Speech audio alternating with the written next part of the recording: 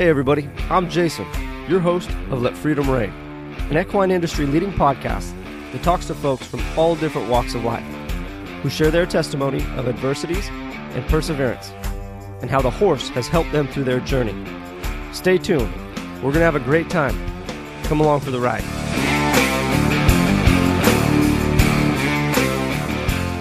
Welcome everybody to another episode here at Let Freedom Reign podcast. Our guest this week is Preston Martineau. Preston runs Diamond M Horse Training in Oregon. Now, Diamond M is a full-service facility. Preston takes on outside horses, works on his own rein cow horses, and even boards a few horses. Throughout this episode, Preston explains his upbringing in Los Angeles, California, where he played baseball and spent a lot of time surfing. Preston has quite the journey and traded in his spikes and his surfboard for a chance at being a professional horseman. Now, Preston and I met earlier this year through Team Equine Saddle Pads, and although Preston is early on in his professional career, his level of determination and the pride that he takes in his horses have established the foundation for his successful program. Now, should you find the content of this episode valuable, please share it with a friend. Additionally, your 5-star ratings and reviews on the podcast platform of your choice would mean the world to us. You can find us on both Facebook and Instagram under Let Freedom Reign Podcast. I hate to keep you all waiting any longer. Here is Preston Martineau. Preston Martineau, what's going on, brother? How you doing, Jason? Good, man. I just want to take a second before we get too deep in anything, and thank you for making time for everybody at Let Freedom Reign Podcast and sharing your testimony and your story here today. Yeah, you bet. Happy to do it. What's going on this morning, or what's been new around the barn? Well, we're coming into the rainy stuff now, so we've just been kind of this last few weeks preparing for winter, I guess you could say. We just finally got the barn re-sided and all the doors up and the new stall runs are in. So we're cruising along and we're ready for the winter, ready for the rain, and ready for a little bit of a slower pace for the next few months. Yeah, I was going to say, it's kind of nice to take a breather, isn't it? Oh man, this spring, summer, fall has been crazy this year with showing and just trying to grow the business and grow our family and all that other stuff. It's just been plumb crazy. It's incredible. How hard of a winter do you guys get up there? Oh gosh. I mean, it's nothing like the winters we've had in Montana or Wyoming or even Eastern Oregon. It's real rainy and it gets cold, but not cold, super cold, like 20s and 30s, 40s. Yeah. But with how wet it is in the air, man, it's just bone chilling. Yeah, I was going to say the tough part's keeping those horses' feet dry and not letting them rot out through the winter. Their feet, they usually gain a full shoe size just because of all that moisture and stuff, and then shrink back down in the summer. So I like to pull all the shoes off and let them go barefoot. Yeah. If I can get away with it all winter, kind of just let that foot take its natural. Makes sense if you're not using them or showing them, or there's not a performance need for it, Yeah, well, like our reiners, we'll pull all the sliders off the reiners and just let them go barefoot and kind of regain that natural balance that they like and kind of let those feet grow out a little bit. And we'll just trim them every 4 weeks and keep them real nice. Good stuff. So you run Diamond M Horse Training and you got a boarding facility and some performance horses up there. Yes, we do. Why don't you kind of elaborate a little bit on the operation you got going? Well, it's an operation that's run by my wife and myself. I put my wife first because obviously she's the boss. Yes, sir. And we just, we train horses. We start colts, which is my favorite thing to do. We've got 3 right now that we're going to start in January when I recover from my knee surgery. That's going to go down in the next 3 weeks or so. Oh, that's going to be exciting. Yeah. 3 weeks of sitting on the couch and not doing anything is going to just drive me nuts. Oh man, I had my right foot rebuilt a couple years ago, and going into the surgery, they said, hey, it's bad. We're going to have to move some stuff around and get it all lined up again, but we don't know how bad it is until we get in there. Right. Man, I came out of surgery and they're talking about, well, we had to refracture your foot and we had to pin a bone and we had to fuse a joint. And coming out of the surgery, they said, oh, you're going to be in a little bit of pain. And I have a pretty decent pain tolerance, but I'll tell you what, man, my foot swelled up like a balloon. I was laying on the bottom of the couch, where you sit, and I would just hang my foot over the back of the couch where your back rests, trying to keep that thing as elevated as possible. It was a ridiculous amount of pain. Not to give you any words of encouragement going into your surgery or anything. But right. Well, this is the third surgery the third surgery on this knee, and it's the same surgery I've had the last 2 times. So I know the drill. It's crappy, but yeah, it's part of it. Man, it hurts real bad right now. So that's what I tell people, man. Growing up is the stupidest thing I ever did. Well, the thing is, like when I was younger, riding bulls and saddle broncs and steer dogging and jumping off stuff and riding motorcycles and just being, thinking you're bulletproof. Yeah. Like, and everybody says, hey, it's going to catch up with you. Your body's just one day going to hit a wall and you're going to start slowing down. Well, I think about last year, I hit that wall. Gotta love it. And now you wake up every morning and your whole body just hurts, man. This, I sure didn't pick the gentlest way to earn a living. Yeah, no kidding, no. For your body, but in my opinion, it's the most rewarding. And we're doing, back to your original questions, we do a lot of horse training, a lot of performance training. I'm getting a mechanical cow next week, so I'm really looking forward to having my own cow track. That's going to be really cool. I got some really nice horses to start this winter and then show them all next year, and got some client horses in training and some boarding horses, and we're just trying to make our living, using horses. I was going to say, it sounds like you had a pretty versatile operation, with the boarding side and outside clients and your own internal horses and showing. We do. Got to definitely keep you busy. Yeah, and then you throw our 1-year-old son in the mix.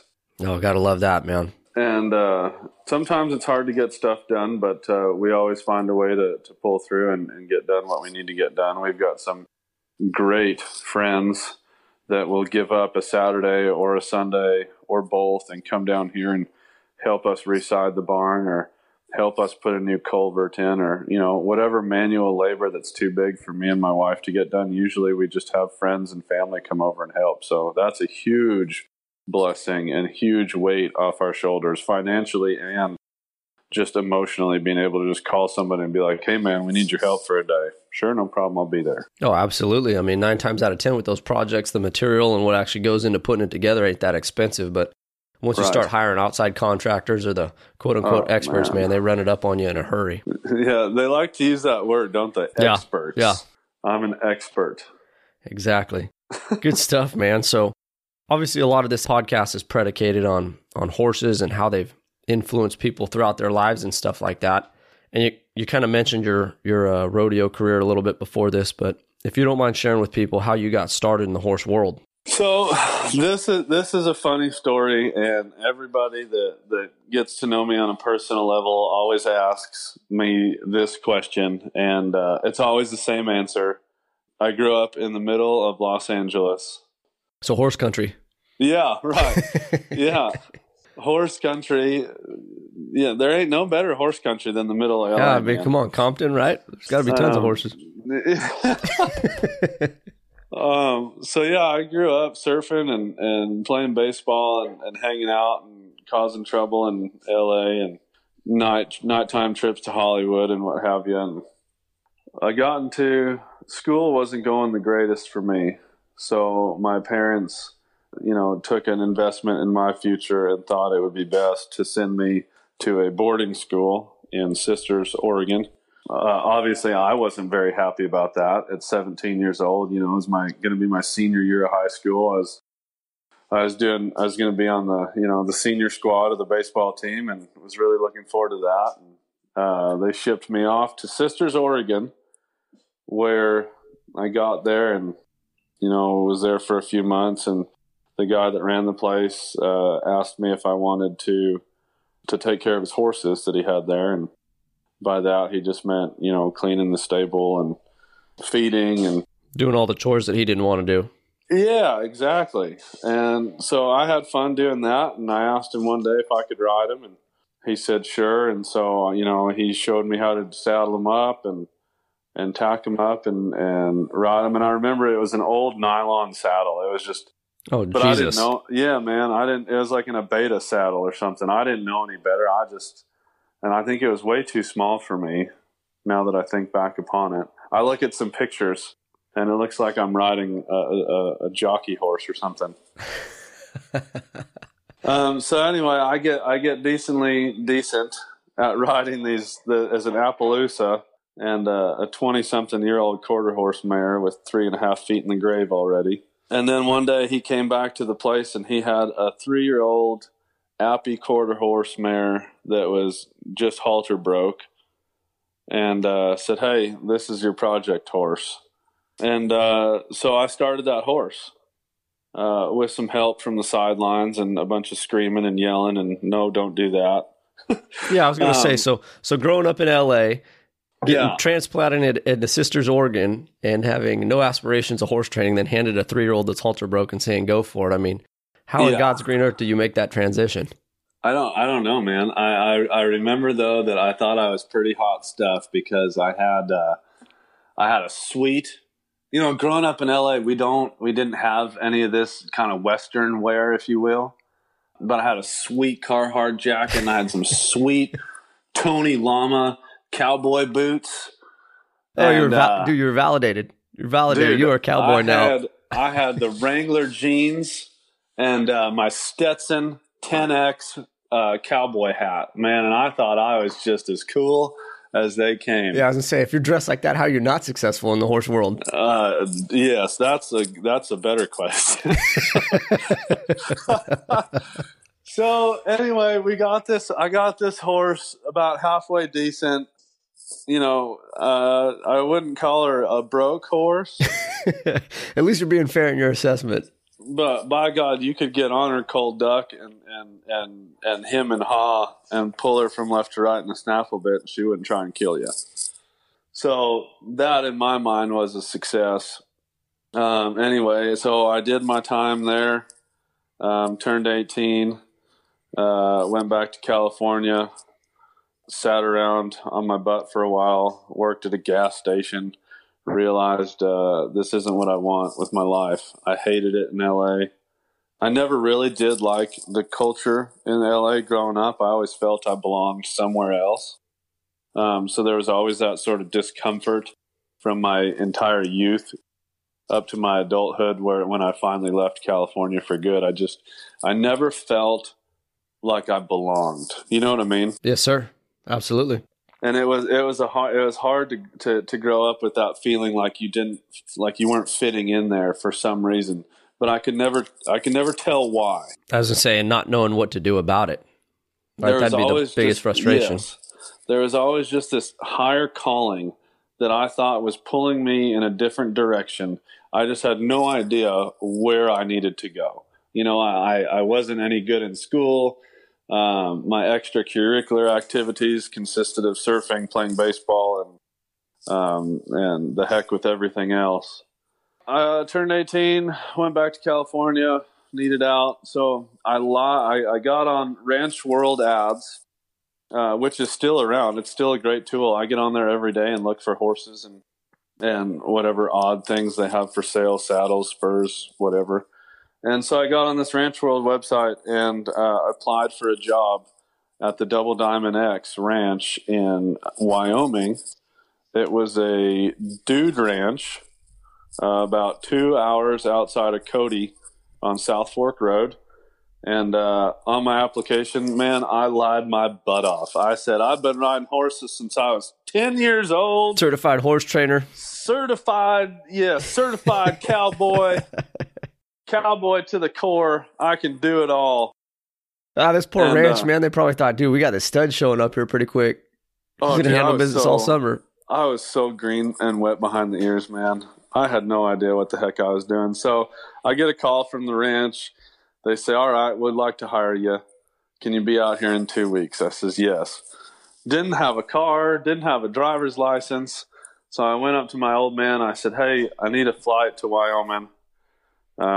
He helped me out with that. Get there, get to the ranch. And that's when the reality of the fact that's when the reality set in of, oh my gosh, I'm at like these are all cowboys. And I'm not. And I don't know what I'm doing. I've ridden 3 horses in my entire life. One of them was old, the other was stubborn, and the third just wasn't broke. So I have no idea what I'm doing.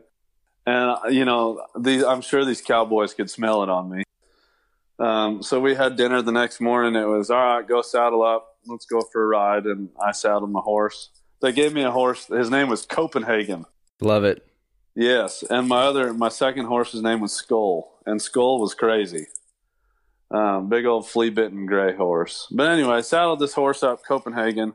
And they're like, all right, let's warm up in the arena before we go out and see how you ride. And oh my gosh, man. I wish I had video of that so I could look back and see how far I've come. Because arms out, elbows flapping like I was trying to take off in the air. The old jackhammer and chicken wing going down the arena. Dude, it was rough, man. And I thought I was doing great. I was like, oh, yeah, look at me. I'm doing good. Dude, the good old Marlboro man. Yeah. So the cow boss, Adam Richardson, came up to me and he's like, hey, how long you been riding? And I was like, oh gosh, honestly. And I came clean and I said, please don't fire me. I'm here to learn. I'll shut my mouth. I'll do all the crap jobs. I'll do what's expected of me. I just want to learn more about this. And they kept me on. And I was the butt and the brunt of a lot of jokes and a lot of pranks. Some of them worse than others. Some a little more innocent. But man, I got the crap kicked out of me by those boys. And it made me tougher. It made me better for it. From there, I went on to... I was 19 at the time, and then got a little alcohol in me for one of the first times in my life and thought I'd jump on a bull. Oh, that's a good start.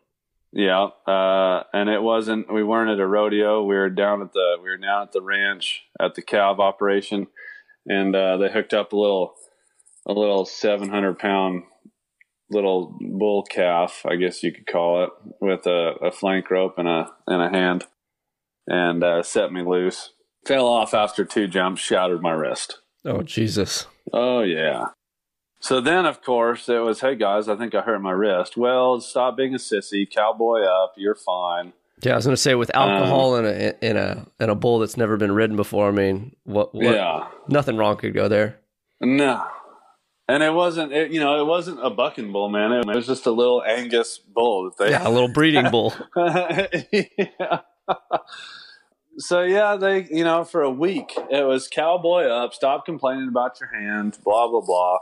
Finally got so bad that I went to the hospital. They x-rayed it, found out it was broken. I lost my job because we weren't allowed to ride any rough stock. That was the owner's thing, was no riding broncs, no riding bulls if you guys work for me. Yeah, because you guys are an asset and you can't be going down left and right. Right. So got fired, went back to California against my better judgment, went back to work for the gas station, couldn't stand it anymore. So I went to look for another ranch to work out. This time I found myself in Arkansas at Horseshoe Canyon Ranch, which is still very much alive and thriving over there in Jasper, Arkansas. It's a really cool place. It's a guest ranch. They have quite a few horses, quite a bunch of land. They do a bunch of rock climbing, and in the last 10 years, they've just come so far with all their stuff that I can't even believe I one time worked there. But we took the guests on trail rides and, did the whole nose to tail thing, and for however much fun it was being in that environment, that job was extremely boring. Holy cow. And we started some colts while we were there, rode some pretty rank horses that they had went and bought from the auction and brought back to see if they could make decent dude horses out of them. Make a trail horse out of it. Holy cow, man. There's one horse named Valet. And we called him Valet because he'd park you wherever he wanted. I'm not even joking. I was going to say, when you drop the name Valet, we know exactly where that's going. The rankest horse I've ever ridden in my life, and he wasn't even counterfeit. because, he was never honest. He was just always just a rank pile. I love it. But we had this relationship where I couldn't stay off of him. I also couldn't stay on him. but so you just stand there at the stall and watch him, or what? No, I mean, I tried. Man, I tried to get this horse broke. I tried, and I got bucked off probably 24 times, hurt myself, but I always got back on. Always, every single time. As soon as I catch my breath or quit rubbing whatever hurt the most. Yeah. I'd go try and catch this horse and get back on. And that to me was fun. The adrenaline rush and the I don't know what it was about riding that bucking horse, but I think that's what got me started wanting to ride saddle broncs. Anyway, one time I got bucked off of him, and my buddy said, "Hey, are you going to get back on?" I said, "Nope, I'm done with him." He go, "You're really hurt this time, huh?" I said, "Yeah, I'm going to limp this one off."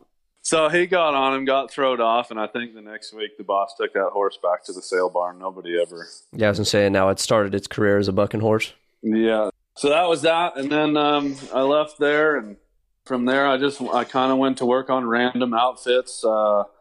Worked for Christiansen Farms and Ranch in Idaho, going out into the hills of southeastern Idaho and gathering pairs and roping big bulls and bringing them in for the winter and putting them out. I tried for about a month and a half. I tried my hand at farming. How'd that go? Dude, I am not a farmer. Hey, everybody's got their place in this world, right? I have the utmost respect for those guys that can sit in a tractor all day and work all that equipment and harvest our crops for us and what have you. I've got the utmost respect for farmers, but man, I couldn't do that job. It was just too mundane, too boring. Just sit here and shift gears all day. Not for me, man. So yeah, I did that. Christiansen Farms. Then I went back to California because cowboying wasn't paying very good. And I started working for a barn in Santa Barbara. I moved out of LA and moved to Santa Barbara. And that's kind of when I started getting a little out of hand. I'd been doing the cowboying thing for 6 years. And I had kind of just missed that, or this is how I justify it now, is I think I kind of missed that whole be a kid party and just be a kid and do stupid things. I went right from school right into the cowboying culture where there was no time to party or do anything like that. So I moved back to Santa Barbara. I moved to Santa Barbara, started working for a barn that did English riding, jumpers and what have you. And I was just, I was a stall cleaner and I exercised the horses and lunged the horses out, fed and all that stuff. And then that got boring. So I quit doing that. And I went to work for a diving company that works in the harbors and cleans the bottom of boats. Quit doing that after a couple months because I kept getting sinus infections from the water quality. Went to work for a bar and I started bouncing, and then I was the door guy, and then I was a manager, and then I started working for a tattoo shop, and everything just kind of started spiraling out of control, and I was kind of just on the run and, not making good decisions with who I associated myself with, the things I was doing, the things I was putting into my body. Just not being a good guy, never hurting anybody, but just not doing the things that I needed to be doing. Yeah, not taking care of yourself. Right, not taking care of myself, and just being extremely irresponsible.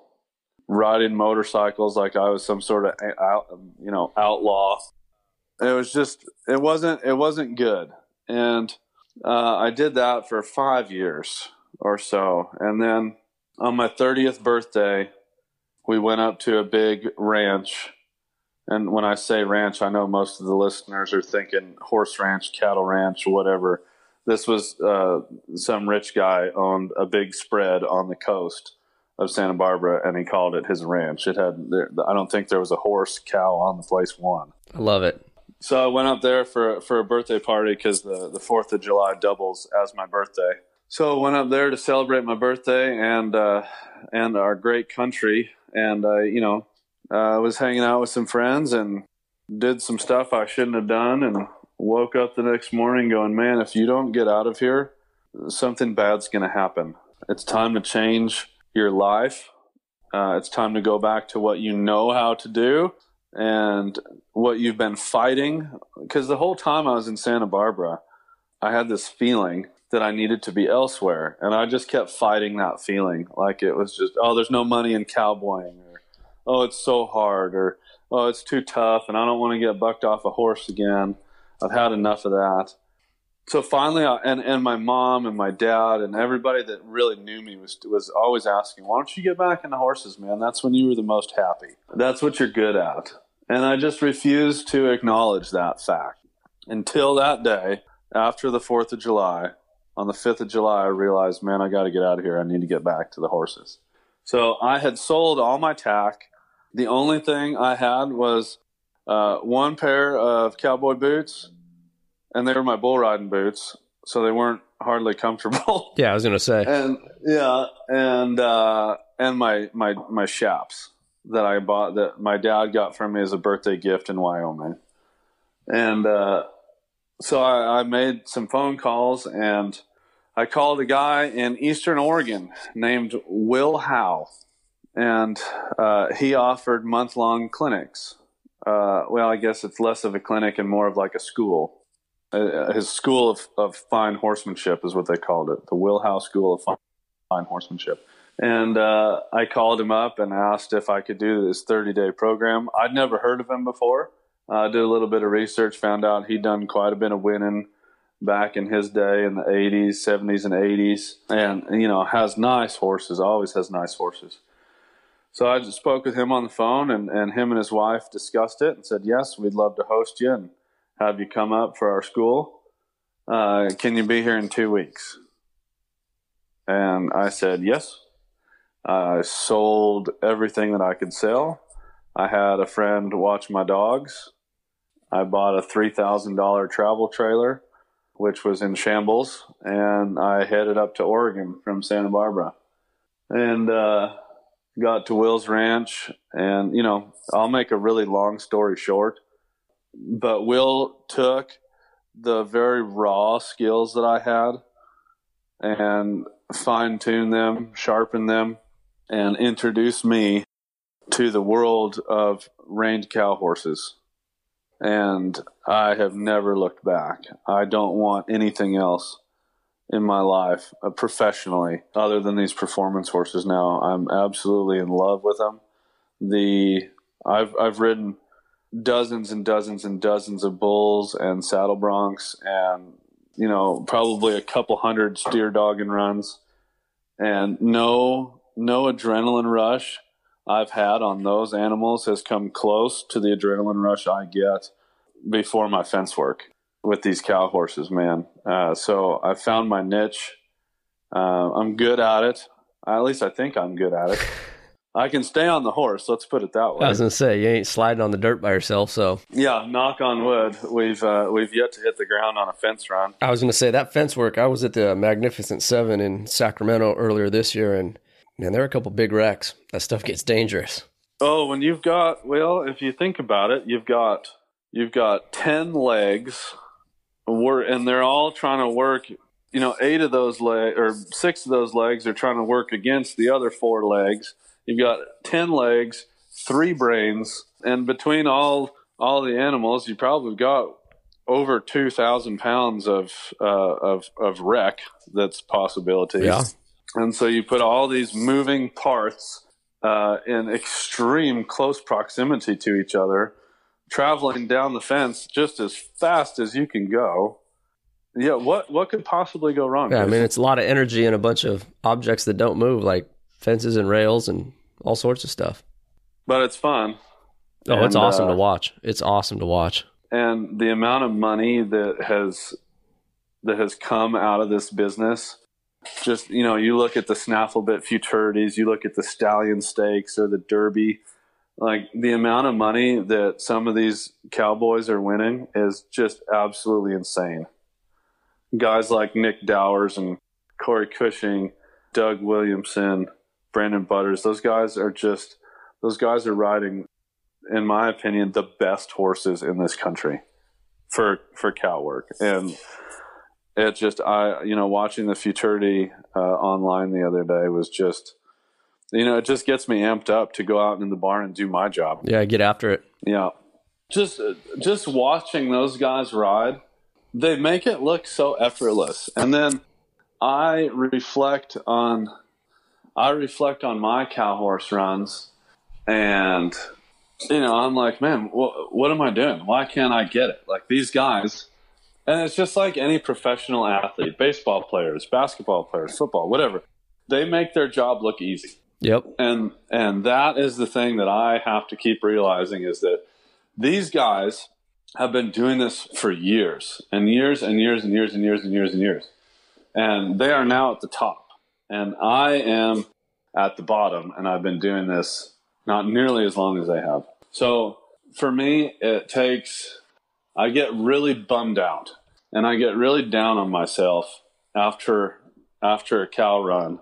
My wife was talking to me about it the other day. We had a friend that came to the show to watch me run, and I did my run and went back to the stalls to untack my horse and tack up another one. And, later on in the day, she was like, your friend wanted to go down there and see you. And I just told him, better off, just Preston needs that time to decompress. Yeah. Just leave him alone for those.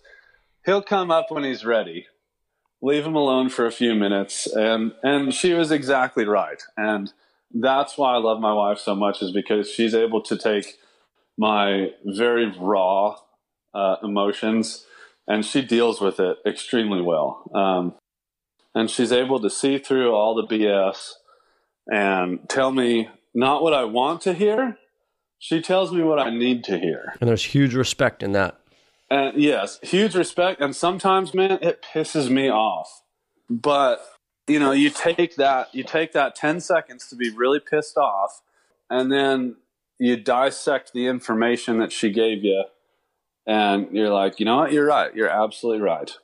So my wife has my wife has been the biggest blessing in my life to this point, because she compliments me so well, and is able to give me the kind of constructive criticism that I need, and do it in a way that's respectful and tactful and doesn't get me seeing red.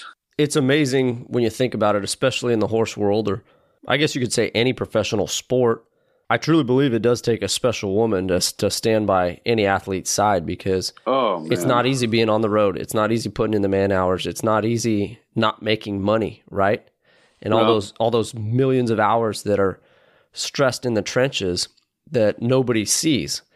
And these women are, I can't say forced, but these women are right there with their husbands through and through in it. So it's huge, because in relationships that don't have that honesty and don't have that, raw support, you see those guys falling apart left and right, because instead of worrying about what's going on in the pen, they're worrying about what's going on at home, right? Mm-hmm. And it's awesome to have that support structure, especially in the horse business. Gosh, man, and Erin is she's such a saint, because, we go to these horse shows, and I go there to compete. And the point of competing for me in my business is A, to make myself better, B, to make my horses better, and C, to show off what my horses can do so that I can sell them for a bunch more money. And at these horse shows, we generally leave on Thursday and get back on a Sunday or Monday. And, I go deal with horses and my colleagues and the other people that are showing, and I'm off jabbering. When I'm not showing, I'm usually off, shooting the crap with somebody else, or talking to the other trainers about this, that, or the other. And, there she is with the baby, trying to keep him happy, trying to make sure that she's there to see everything, trying to make sure that she's there to video everything, while she's trying to keep the baby quiet. Like, she just goes above and beyond what would be expected of any wife. And I could not do what I'm doing now if it wasn't for her. She puts all our videos together. She put the website together. She takes care of us. And without her, like I said, I would not be where I am today. We wouldn't be where we are today. So she plays a huge role in this. And she's not just there to help me. She's doing this for her own benefit. She enjoys this. She's out there when she can. She's out there cleaning stalls and dragging the arena and grooming horses and tacking up and cooling them off. And, she loves being involved, and I love that she loves to be involved. Yeah, you guys make a great team. We do. And that's go ahead. It's also nice that she's smoking hot, too. Well, that's always a plus, right? You always strive to marry up, right? Yeah, dude. I mean, sometimes I wonder what she's doing with riffraff like me. Yeah, that's what I apologize to my wife sometimes. I'm like, hey, when you look at this relationship, you might have drawn the short stick. I apologize. Oh, yes, definitely. Good stuff. So let's talk about your show season and your program and what you got going in your barn. Let's start with the development of your program, right? How you make that transition from basically being a ranch hand to trying to be a pro cowboy. Okay. Ranch hand to professional cowboy. Gee whiz. Well, I think the number one part is I got tired of working for other people. I've worked for a lot of people. I've done, I gave you a very brief overview of my life. There were a couple, jobs that I didn't mention and this, that, and the other. But for a 30, gosh, I can't remember if I'm 33 or 33-year-old guy, I've been around the block quite a few times. And I've worked for a lot of people, and I've always just hated having to take something that somebody created and then making them money while I'm not making any. Yeah. And the cowboying thing, it's not about the money. It's about doing what you love to do. And that was fine. And that was really good because I loved doing the cowboying thing. But I wasn't surviving. I wasn't able, by the time insurance payments got taken out and, made my truck payment, bought a couple cans of chew, 12-pack of beer, at the end, and a couple of meals down at the cafe. I had change in my hand at the end of the month. I think when I was working for one ranch, I was making $600 a month, $650 a month, I think is what I was netting from that. Yeah, that's tough to make a living.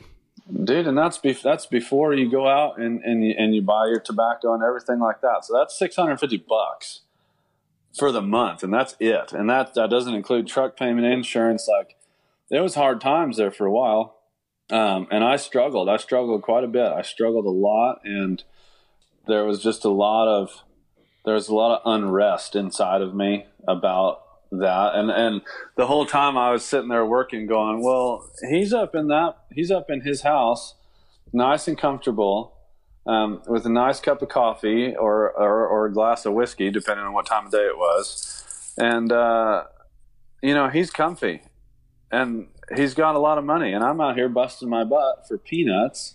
And I didn't like that. And that's one of the reasons that I decided to say the heck with it and go out on my own, is because I was tired of making other people money through my labor. I've never been a desk guy. I've never been an office guy. So, we just decided to do it. We bought this place that we have now. And we were fortunate enough to, with some help from a family member, we were fortunate enough to be able to get this place. And we've been hammered down ever since. And right now is finally when it's starting to pay off. We finally got the place looking decent. Because when we bought it, man, it was in shambles. Holy cow. Yeah, I remember you put a lot of work into that arena. Dude, you couldn't ride in the arena. It was covered in 1.5 inch to 2 3/4 inch crushed rock. Because the guy that owned the place before us had parked his haying equipment in there. And so he rocked the whole thing. and the stalls hadn't been used in 10 years, and they raised guinea fowl in the stalls, and man, all this stuff. With the leaks in the roof, holy cow. So we finally got the arena squared away. It's really nice.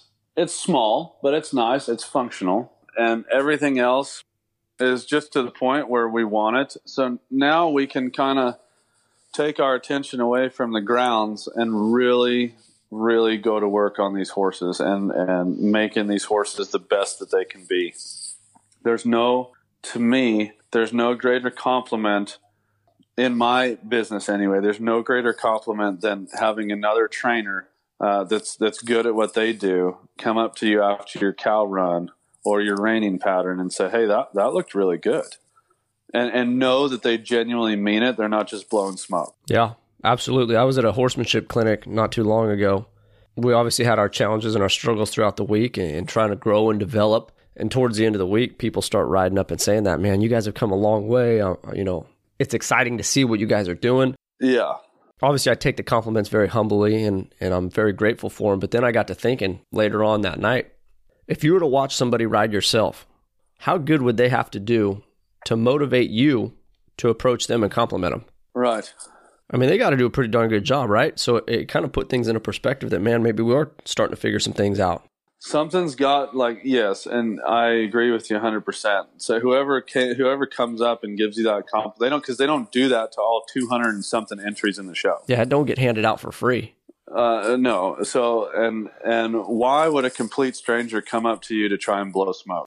Exactly. If they saw something they liked and they liked it enough to come tell you about it, that to me, that means something, and I appreciate that praise. Yeah, it's a huge show of respect. Well, and that's what keeps my program going, and not in a financial aspect or anything like that, but for me emotionally, knowing that people are recognizing my hard work and how far I've come with my horse since the very first show of the season.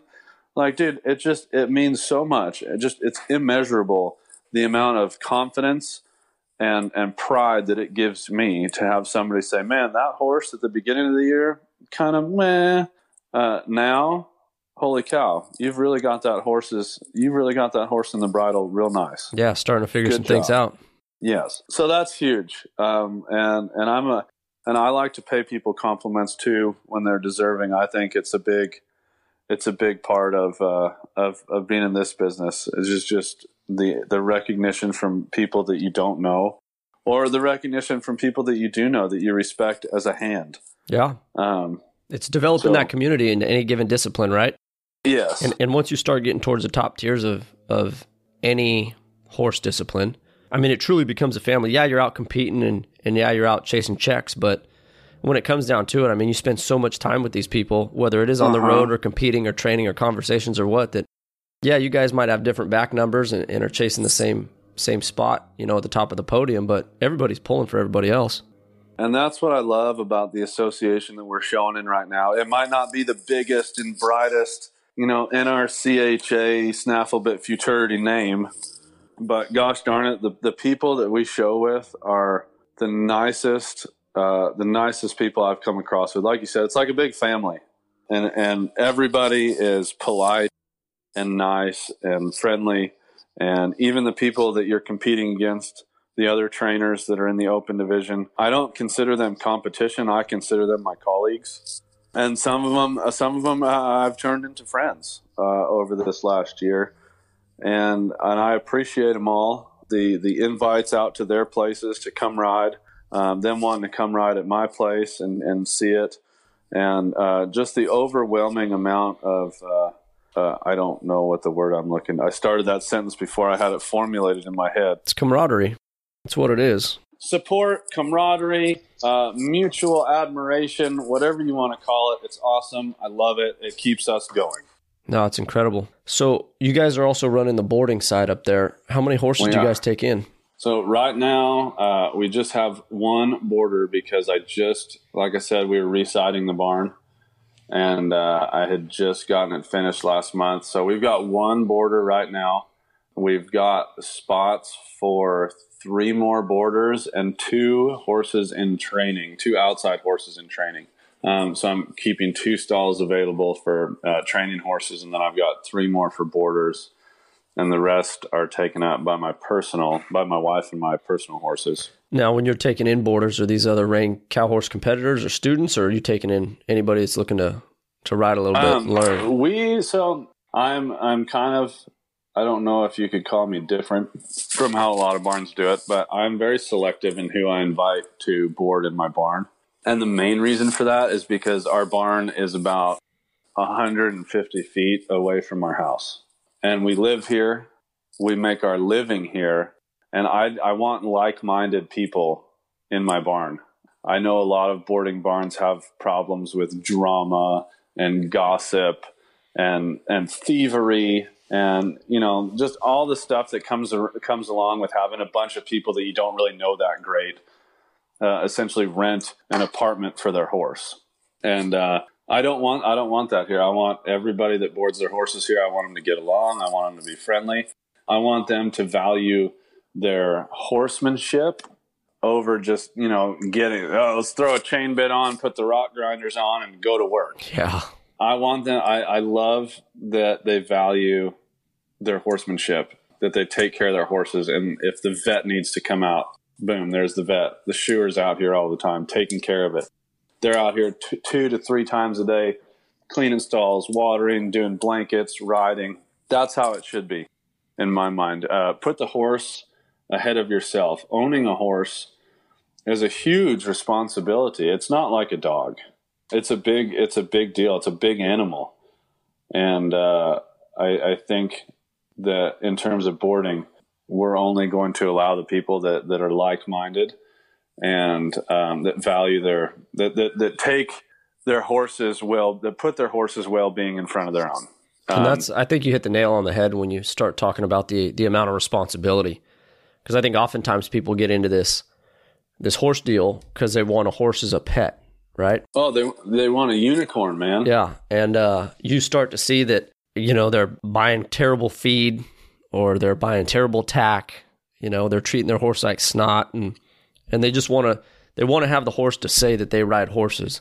Right. And then there's the folks that are cut from a different cloth that you're describing, right? Those people that genuinely invest in their animals, because when it comes down to it, I tell people this is a partnership. Yeah. If you played team sports, you wouldn't treat your teammate the way you're treating your horse.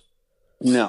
Right? And if I think it's easier for people who have competed at sports to make this transition, because when you push yourself physically and mentally as far as you do, like, you got to be eating right. You got to be stretching. You got to be taking care of yourself. You got to have the right equipment.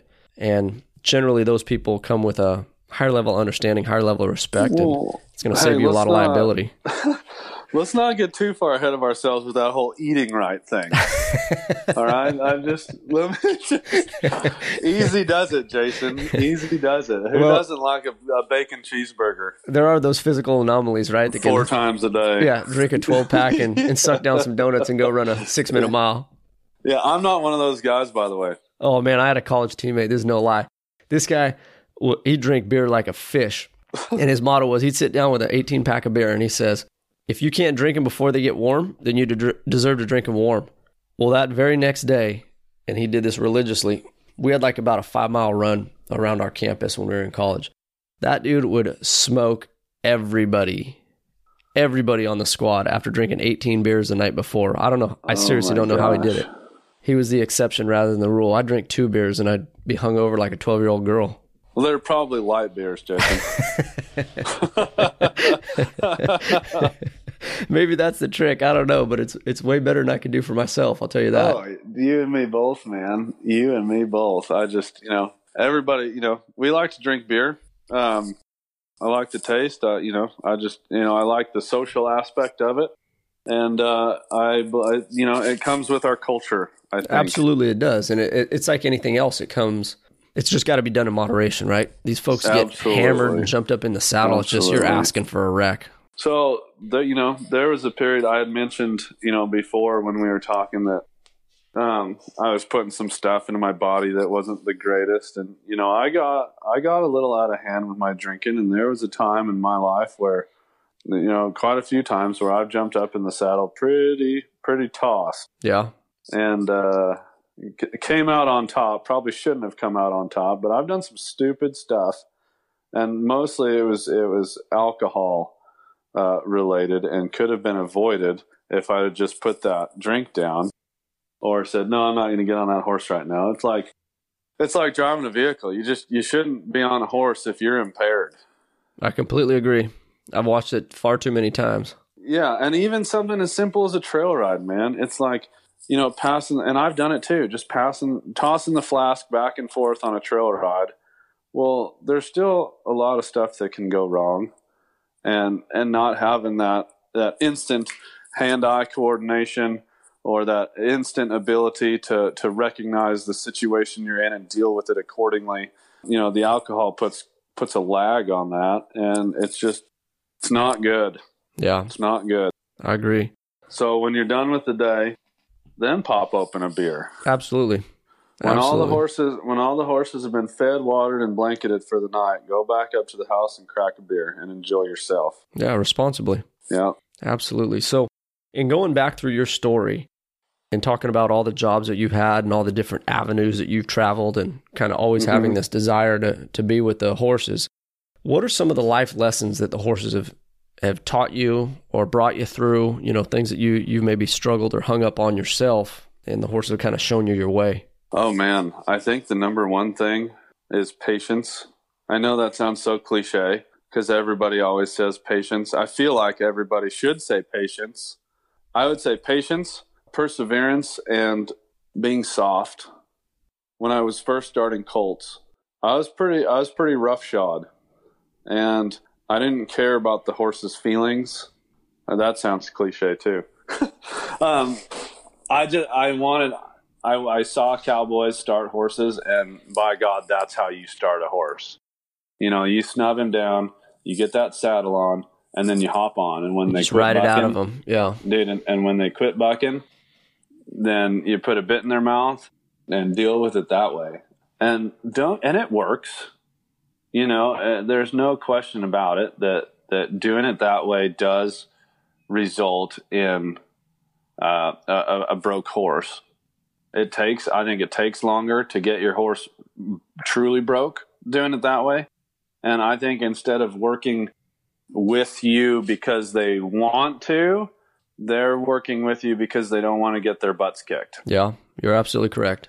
So, and we don't do the natural horsemanship thing here. That's not what I believe in. That's not our program. I wouldn't call it natural horsemanship, but I'm much more gentle with my horses. I'm much more forgiving. I'm much more patient, and I'm just calmer. I found out over the years, gee whiz, I've been doing this 15 years now, man. And I know that's not a lot of time in the grand scheme of things, but for me, being 33 years old, that's most of my adult life. Yes, sir. And throughout these last 15 years of working with horses of all kinds, Appies, quarter horses, Arabs, the one thing that they all have in common is you just have to be patient with them. They don't know what you want from them just because you know what you want from them.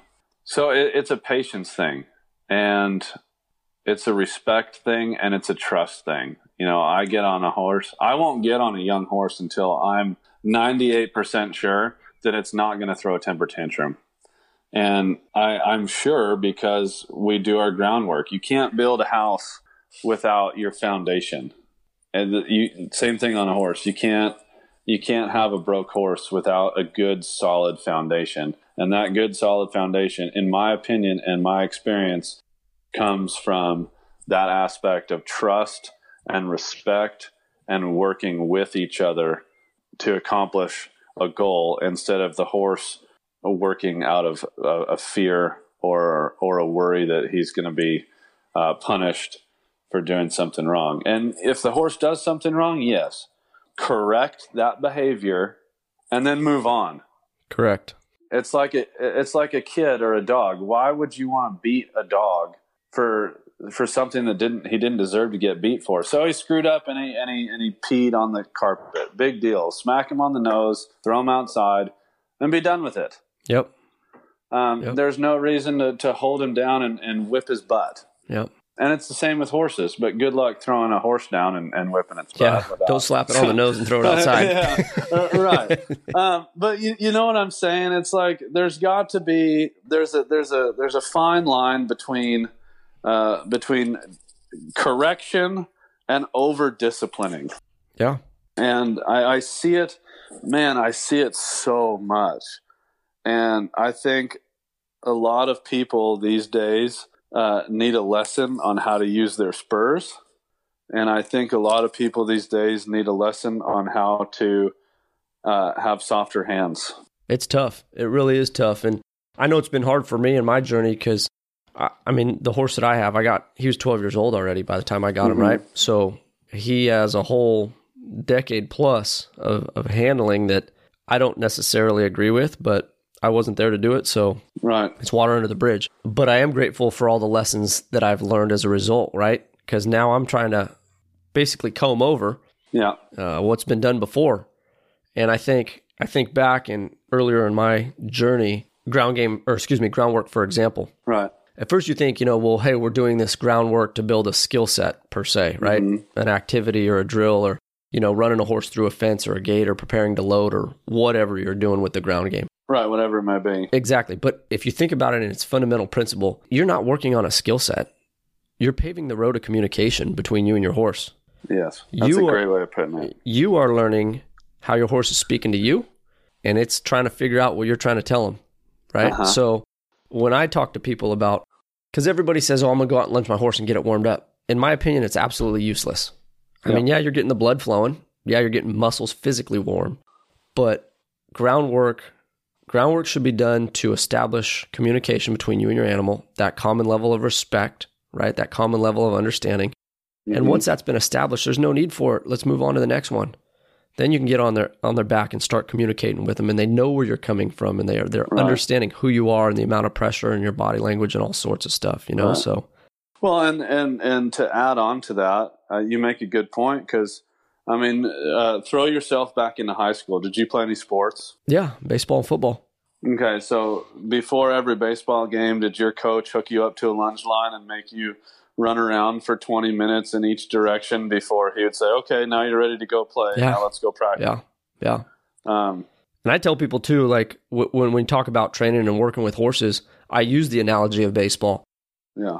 If let's take a horse's stop, for example, right? A good collected stop. They're getting their rear end up underneath them. When you play baseball and you want to hit a home run, you don't go out and practice home runs. Right? You hit off the tee, you take soft toss, you're doing your core exercises, you're lifting right, you're stretching. It's a bunch of little things that develop into this huge skill that you see on TV or in the game. And it's no different when you're working with a horse. And I had a great conversation recently about desensitized horses versus prepared horses. And when you work on those little things and you get that horse prepared, truly prepared, physically and mentally prepared to perform a task, then it's just a matter of showing them the way and then asking them to do it. Yeah, showing them how and then getting out of their way to let them do it. Yeah. I think if I always tell people, if you had one piece of advice for me and my horse, what would it be? And I always tell them to ride your horse for what you want it to be. Don't ride it for who it is now. Because if you ride your horse, if you start a colt and you ride that horse like a colt, guess what? It's going to ride like a colt for a long time. Yeah, you're going to have a 10-year-old horse that rides like a 2-year-old. Yeah, exactly. And behaves like a 2-year-old. And 2-year-olds throw temper tantrums and they soul up, and sometimes they just flat out don't do what you want them to do. Well, and the hard part I think for people is that if you don't have the accountability yourself and you don't know what you're looking for in a horse, or you don't even know what it feels like in a horse, right? That's what I've kind of struggled with recently is you're always chasing that top tier horse, right? You want it to be athletic and intelligent and cognizant of what's going on. Yeah. But if you've never been exposed to horses of that caliber, or you've never worked with a horse of that caliber, how are you gonna show this horse that you're working with now that? Right. It's a huge hurdle to overcome. Well, and that's one thing that Will that Will told me is he said, I can talk to you until you're blue in the face, and I can school you until you're blue in the face, and I can show you and tell you what to do until you're blue in the face. He goes, but until you actually go out there and ride a horse that is of the caliber you want to be riding, he goes, you're not going to learn. He says, if you're not, if you don't know what buttons to push, how are you going to ever know how to make one? So he said, go out and buy that horse that knows more than you do and figure out how to ride it. Figure out what the buttons are. He says, spend $30,000, $40,000, $50,000 on a horse that's broke to death. It's got a good turnaround. It's got a good stop. That's cowy. And then learn how to ride that horse. And that horse and that experience will in turn make you a better rider and a better trainer, because you will know those buttons to push on those high-end horses. You will know what correct feels like. If you think about it, right, here we are making all this effort to try to teach horses and show horses the way, yet they're the ones showing us the ropes, if you think about it. Horses are crazy. Horses are humbling. They're so humbling. This is such a humbling business. And everybody and their brother, I shouldn't say everybody and their brother, but a lot of people think, oh, I'm a horse trainer because I put a saddle on a 2-year-old horse that's never had a saddle on and I rode it, so I'm a horse trainer. Yeah. Well, yes, sort of. Anybody that gets on their horse is training their horse, good or bad. If you're on top of a horse, you're training on that horse, period. There's no other way to say it. Well, it's a conditioned response animal. Yes. And that gives you, the rider, the responsibility to treat that horse the way you should be treating that horse. I have a hard time going to rodeos, man. I've got a hard time going to the lower end rodeos, that just the in town kind of stuff, because I just sit there and watch people whip on their horses for 2 hours when they don't deserve it. And and I'm not some PETA loving, animal lover, bleeding heart type person, but when I see that kind of disrespect and aggression and just senseless beatings, essentially, of your horses, it makes me think twice of, why are you even doing this? If all you're doing is getting mad at your horse for doing exactly what you asked that horse to do, why do you have to sink a spur behind that back cinch? Why do you got to sink a spur in his shoulder? Why are you ripping on his face? Yeah. In that friggin' chain bit? There's no reason, man. If you just slow down and approach this from the opposite angle that you're approaching it now, you and your horse will sync and you'll mesh so much better if you just calm down. And that's been my biggest draw in all of this. And in no way, shape, or form am I trying to bolster my own ego right here. But so when I got back into horses a couple years back, I was going to chase that team roping route. Mm-hmm. And I bought this horse. And this horse was very, very, very successful. I mean, it roped in the finals there in Vegas. Oh, nice. I think 2 years, maybe a year or 2 years before I had purchased him, is what I was told. Uh-huh.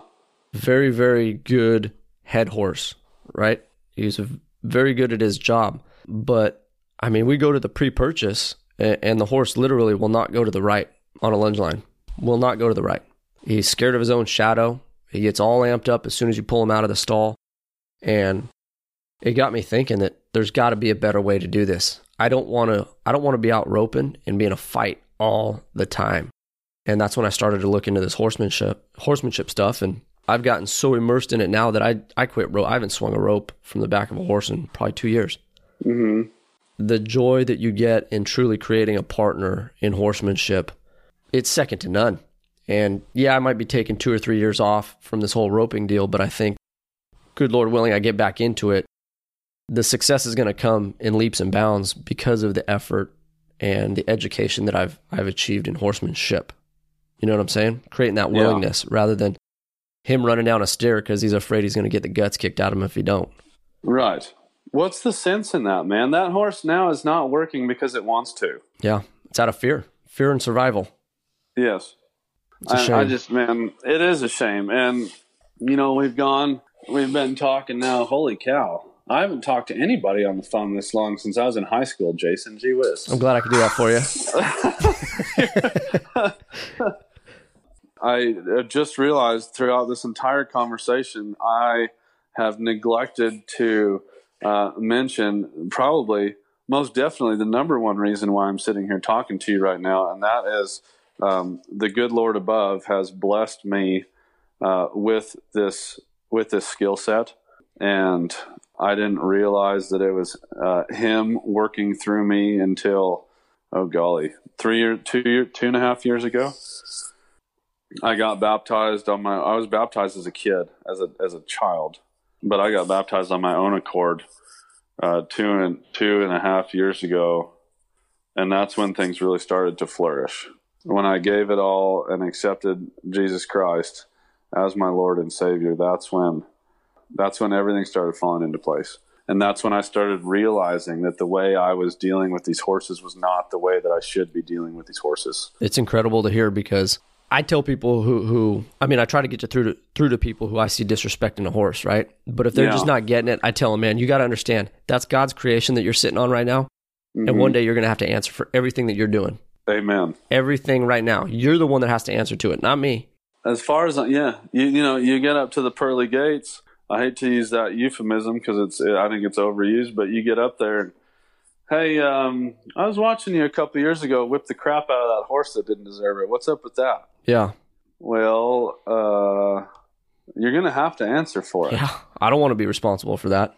And, I believe that when I get asked that question, I say, you're right. I did whip the crap out of that horse, and I deserve to get double barreled right in the chest, or I deserve to get bucked off.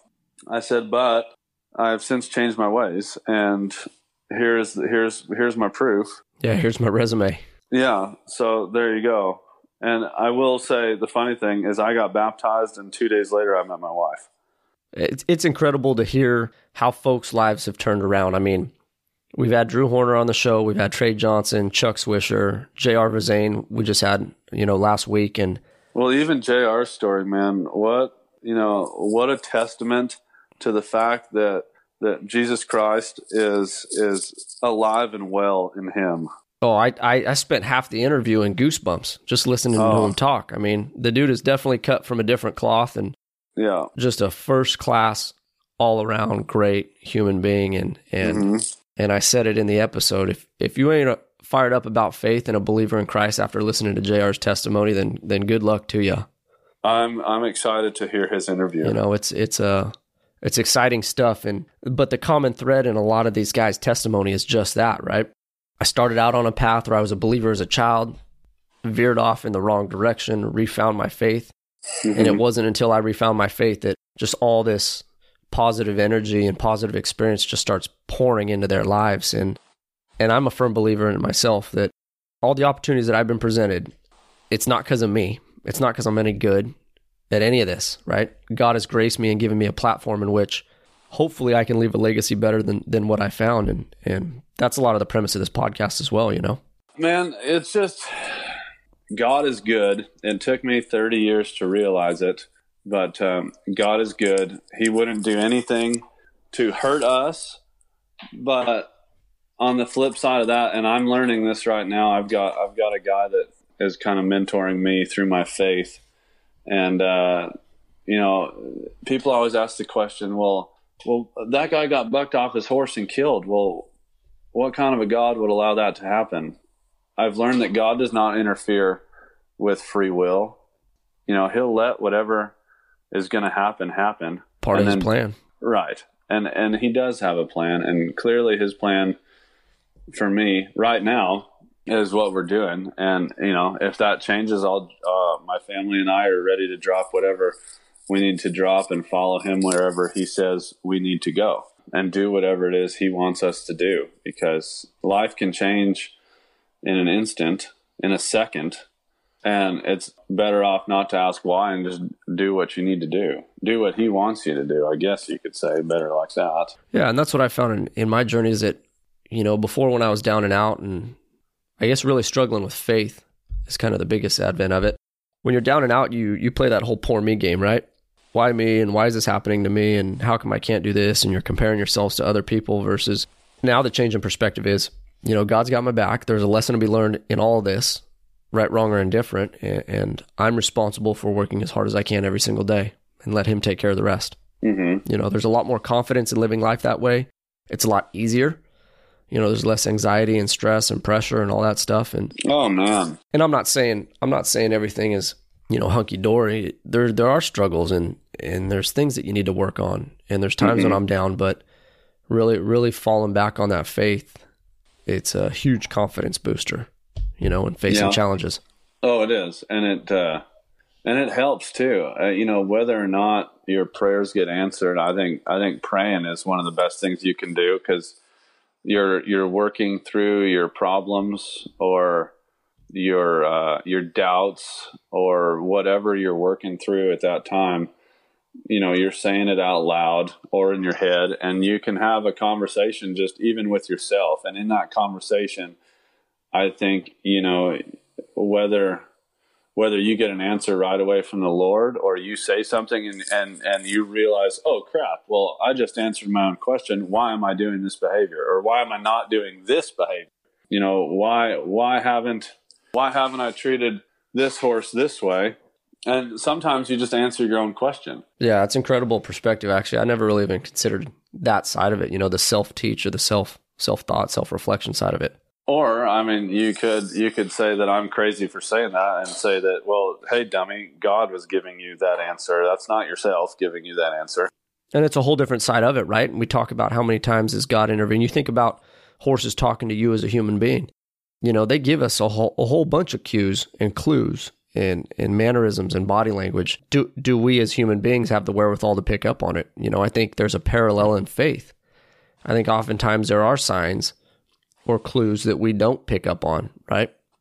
Because of whatever distraction in our life. It's all very, very powerful stuff.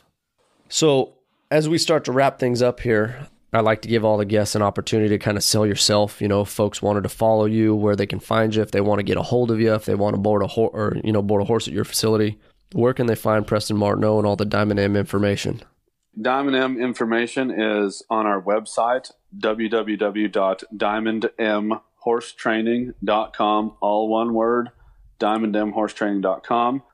You can check us out on our social media page. On Instagram, it's at DiamondMHT, and Facebook is at Diamond M Horse Training LLC. We need to be better about our social media. I have a hard time doing the social media thing on the business page because I'm riding horses. I'm not taking pictures. But I do give updates, and occasionally we do some swag giveaways. So if you guys want to follow us on Facebook or Instagram, we would love to invite you to do that and follow us and participate in our journey as I grow as a trainer and our business grows. Hopefully it's a successful business. My goal is to show in the Snaffle Bit Futurity in 2020. Good stuff, man. So that's our short-term goal.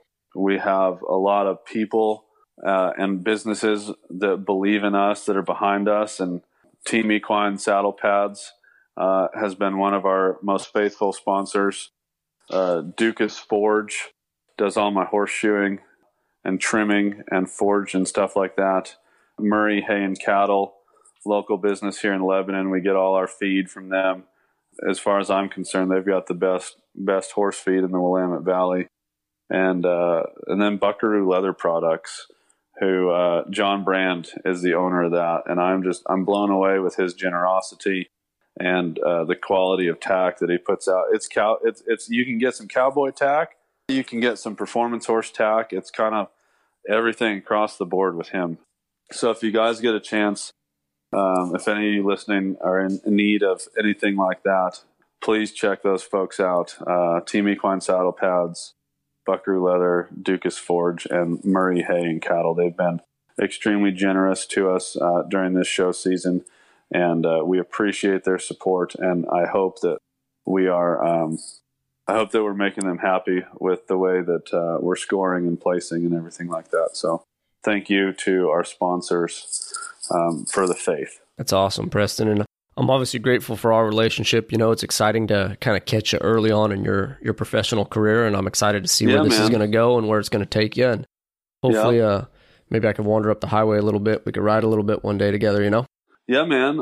You know, we're going to be all over the place this winter, and then starting spring show season, we've got a bunch of horses to start. So you're always welcome. We've got our living quarters horse trailer. That's like our guest room. I love it. The guest suite, right? The guest suite. Yeah, dude, you guys, you get your own fridge, your own kitchen, your own bathroom. It's perfect. And then you don't have to wake up and listen to my son playing with his noisy toys and stepping on Tonka trucks. Yeah, and firing stuff. Cheerios at everybody. Oh, dude, I stepped on a little bulldozer yesterday, a small little metal bulldozer in my bare feet. So you want to test the discipline. Dude, holy cow. Yeah, try not coming unglued. I love it, man. Well, so as we wrap up, I always like to give a guest, you know, a couple moments of parting words or final message if you'd like to share with everybody here at Let Freedom Reign. Parting words. Man, way to put me on the spot, Jason. I would tell everybody, if you're just starting, my parting words are gonna be, I'm gonna go back to when I was just starting and try and help those that are just learning how to do whatever they're learning how to do on horses, whether it's, you know, showing or trail riding or just for fun. Don't give up. You have picked one of the hardest businesses on the planet to try and succeed at. Everybody and their brother tries to do this, and a lot of them don't succeed. And I think they don't succeed because they give up. So what if you train a horse and you put a bunch of time and money into it, and then you go to sell it and you don't get what you wanted? You lose a little bit of money. Big deal. On to the next one.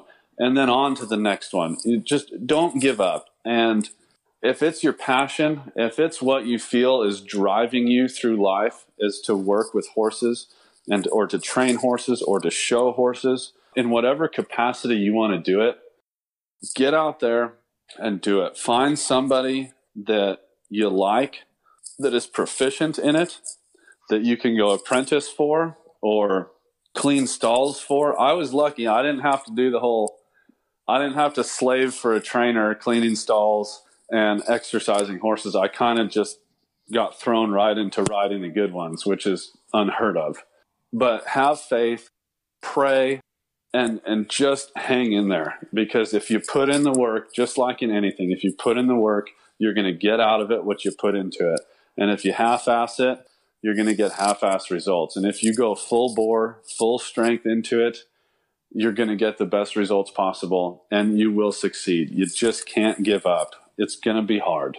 I promise you, it's going to be hard. And you're going to cry, and you're going to get hurt, and this, that, and the other. But power on through it. Ask the Lord for strength. Ask Him to help you persevere, and just get it done.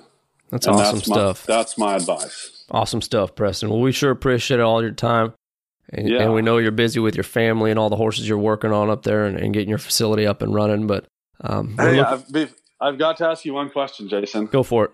You said you played baseball. Yes, sir. So I'm assuming you're following the World Series. I have not been watching it as religiously as I should. I'll tell you that right now. Who do you want to win, though? All right. So the wife's whole side's from Boston, buddy.